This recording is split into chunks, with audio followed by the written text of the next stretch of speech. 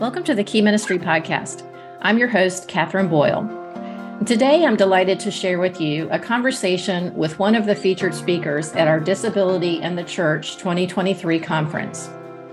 Kim Botto has been involved with and led children's and student ministries in local churches, as well as leading initiatives around adoption and foster care.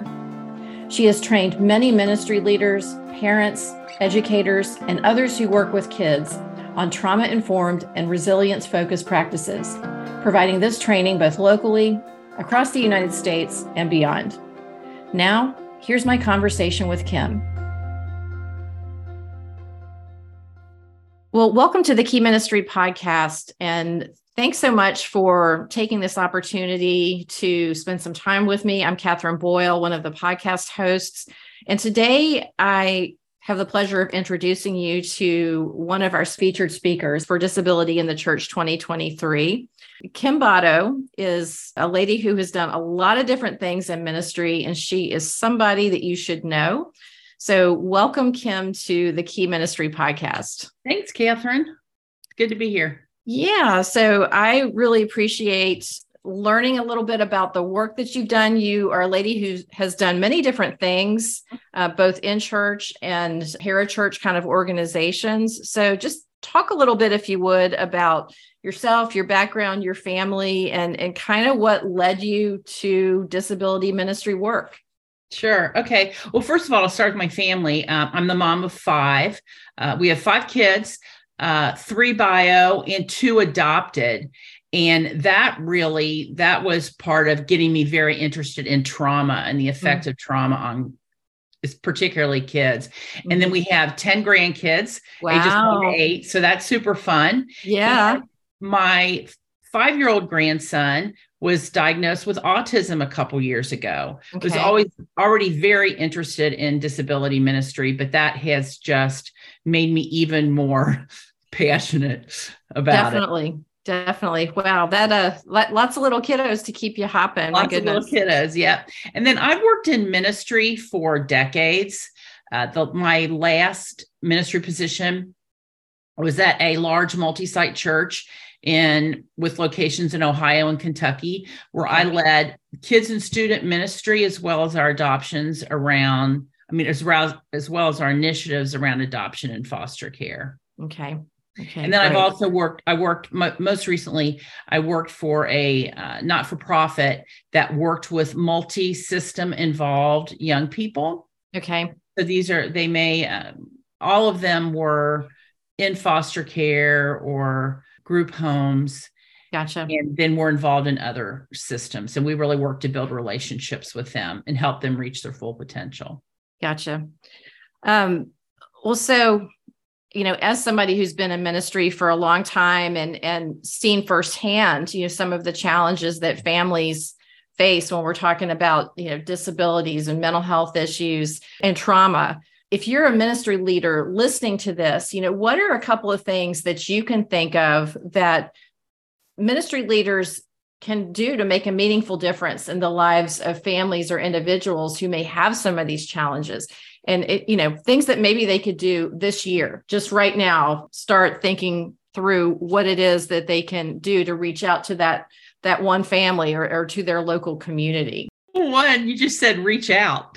That's a great step. Rather than waiting for people to come to us, let's take that first step towards them. And when we do take that first step, approach them with curiosity. Mm-hmm. Rather than making assumptions on what they might need, because we really don't know. And what they might need today might be totally different than what they need tomorrow. Right. So I say just start talking to different families and find out how you can best support them, how you can come around to them, and also just how you can be a friend to them. They don't want people that are just coming in and supporting them. For a lot of families with kids with disabilities, they feel very alone and isolated. Mm-hmm. And just like you and me, Catherine, they want people to have coffee with, and they want people to go to the movies with. And it probably is harder for them to do those things because they have a child where maybe it's not as easy to get a babysitter to come in and care for them. So be exactly. curious and be a friend. Yeah. Yeah. I mean, those are things that we all learned, about how important it is to have that human connection just through the whole COVID experience. So, if you're a ministry leader, just think back about how challenging it was, to be isolated and, hey, use that personal experience that you had to reach out to that family or that individual that in your community who may be living with some of these issues. Absolutely. Yeah. So those kinds of things don't take staff and they don't take money. They just take people who are paying attention and maybe willing to invest some time to just be that, to share in that ministry of presence, if you will, which is what friendship is all about. So, Right. So again, you said you've been in disability ministry or ministry for decades. Most of us who whatever role we find ourselves in, we could say, oh, goodness, I wish I had known this at the beginning of the work I was doing. So are there a couple of things that you could share with the listeners that you wish you had maybe known when you were starting out in ministry that could be really helpful for somebody who's just getting started now? Well, if we're looking particularly at disability ministry, I would say I wished I would have known what a difference simple efforts can make in the lives of families of kids with special needs and disabilities. I wish that I had known how isolated these parents feel. Mm-hmm. I think that would have given me more oomph to get up and really work to provide spaces for them. I wish that I would have known. We make it way more complicated than it needs to be. I led at this really large multi-site church, and some of our sites had a room. We called it the inclusion room, we called it a sensory room where kids could come for a break. Some kids spent the whole time in there, some didn't. We had other sites where they didn't have a room. You don't need a room. Right. You probably do need a quiet space, but that can be in the hall. That can be in a corner of the room. Right. Also, I think another thing I wish I would have known is I was trying to make all these then preparations for kids. And really, rather than make preparations for kids that you don't know, I'm talking about like buying equipment and things. Right. Look at the kids you do have, figure out what they need, and meet the needs of the kids who are already there. Right. Yeah. And I think, one thing that we also talk about is that, nobody wants to be a project.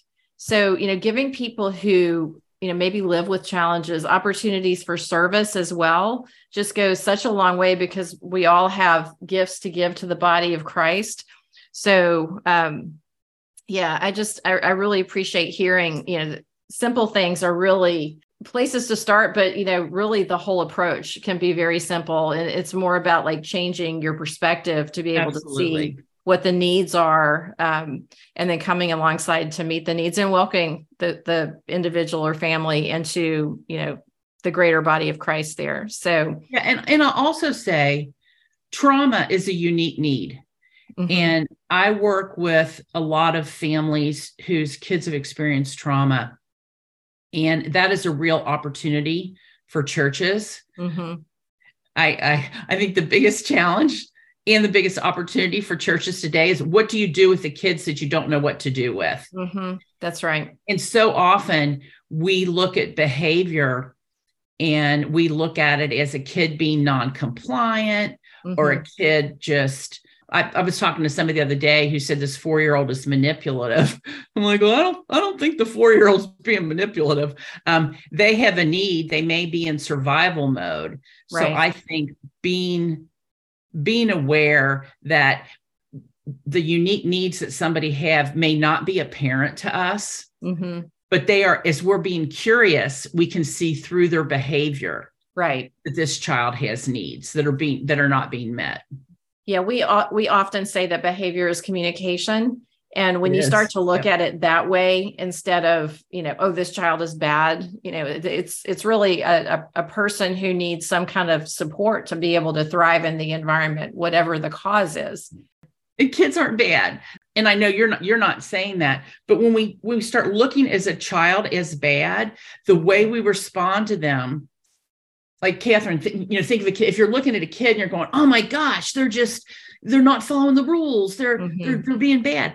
That's right. You're going to respond to them in a much different way than if you're looking at a kid and saying, oh, they're having a really, really hard time now. Yes. They seem like they're angry about something. Yes. We're going to be much more likely to help them. Yeah, it's a vast difference between a problem to be solved versus a person to be loved. Exactly. And that's exactly what you're talking about there. So you are one of our featured speakers at Disability in the Church 2023, last weekend of April in Cleveland, Ohio. So for those who are listening right now, why do you think that people should come to Disability in the Church?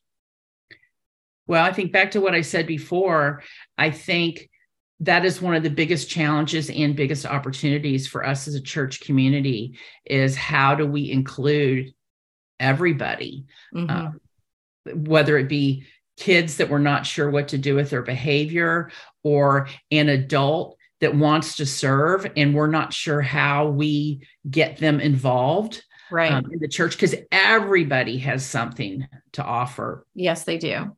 So, and coming together with other people who are maybe don't have all the answers, but are passionate about it.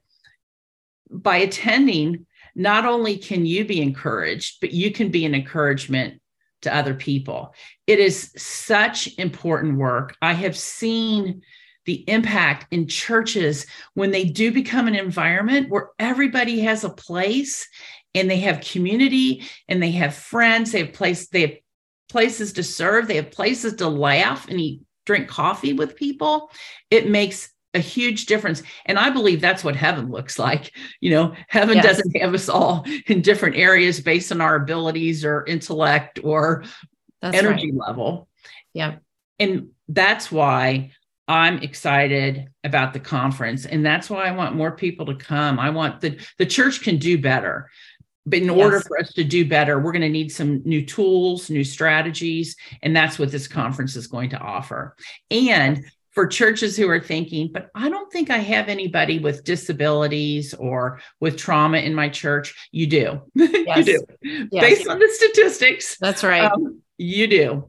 And what we found is once we started being a place that was inclusive, then I always tell senior pastors, it's a great growth strategy. And it's doing what Jesus called us to do. It's expanding. That's right. That's right. Yeah. It's the Luke 14, those two examples that Jesus gave are just, it's that in action, and it's, taking the go out of gospel and actually doing, what Jesus commanded. So, well, again, if you are listening to this podcast, Disability in the Church 2023 is the last weekend of April in Cleveland, Ohio.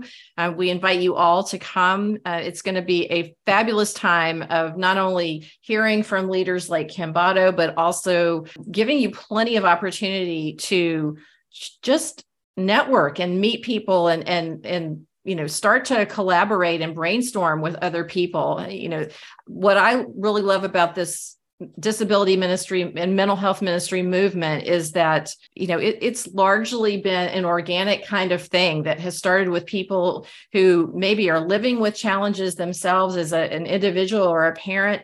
And, over the last 20 to 30 years have just really moved the ball so far down the field, just, creating such good strategies and programs, but also really changing the minds and hearts of people to recognize that all people are made in the image of Christ. And if they have a disability, it doesn't matter. They're, all people are invited to the gospel and have the opportunity to share their gifts with the body of Christ. So, and having relationships with people who are different than us. Yes. It's not just about them. Yes. It improves my quality of life. It enriches my life. It grows me in ways that I didn't even know that I needed to be grown. Yeah, Exactly. So if you're curious about disability in the church 2023, if you are excited now and you want to go sign up, then go over to the Key Ministry website, keyministry.org, click on the DATC 2023 link, and you'll find all the information about speakers like Kim, the programming, and links for you to register. So, Kim, thank you so much for taking your time today to talk with our listeners and just share a little bit about what to expect at DATC 2023. And I just encourage you all to go to the website right now and sign up. If you have any questions about the conference, feel free to reach out to me or my colleagues. Thank you for joining this edition of the Key Ministry Podcast. Take care. Thanks so much for joining me on today's podcast episode. Kim will have so much to share at DATC 2023. I really hope we'll see you and your ministry team at the conference that last weekend of April 2023. Now, if you haven't registered for the conference yet, please visit the Key Ministry website, click on DATC 2023 at the top of our homepage. There you'll find all the conference details and you can register today. Now, if you're listening after the end of April 2023, check the show notes to learn more about Kim and her work, and be sure to subscribe to this podcast and follow our social media so you never miss updates about our newest resources and ministry opportunities. For Key Ministry, I'm Catherine Boyle. Thanks for listening to our podcast.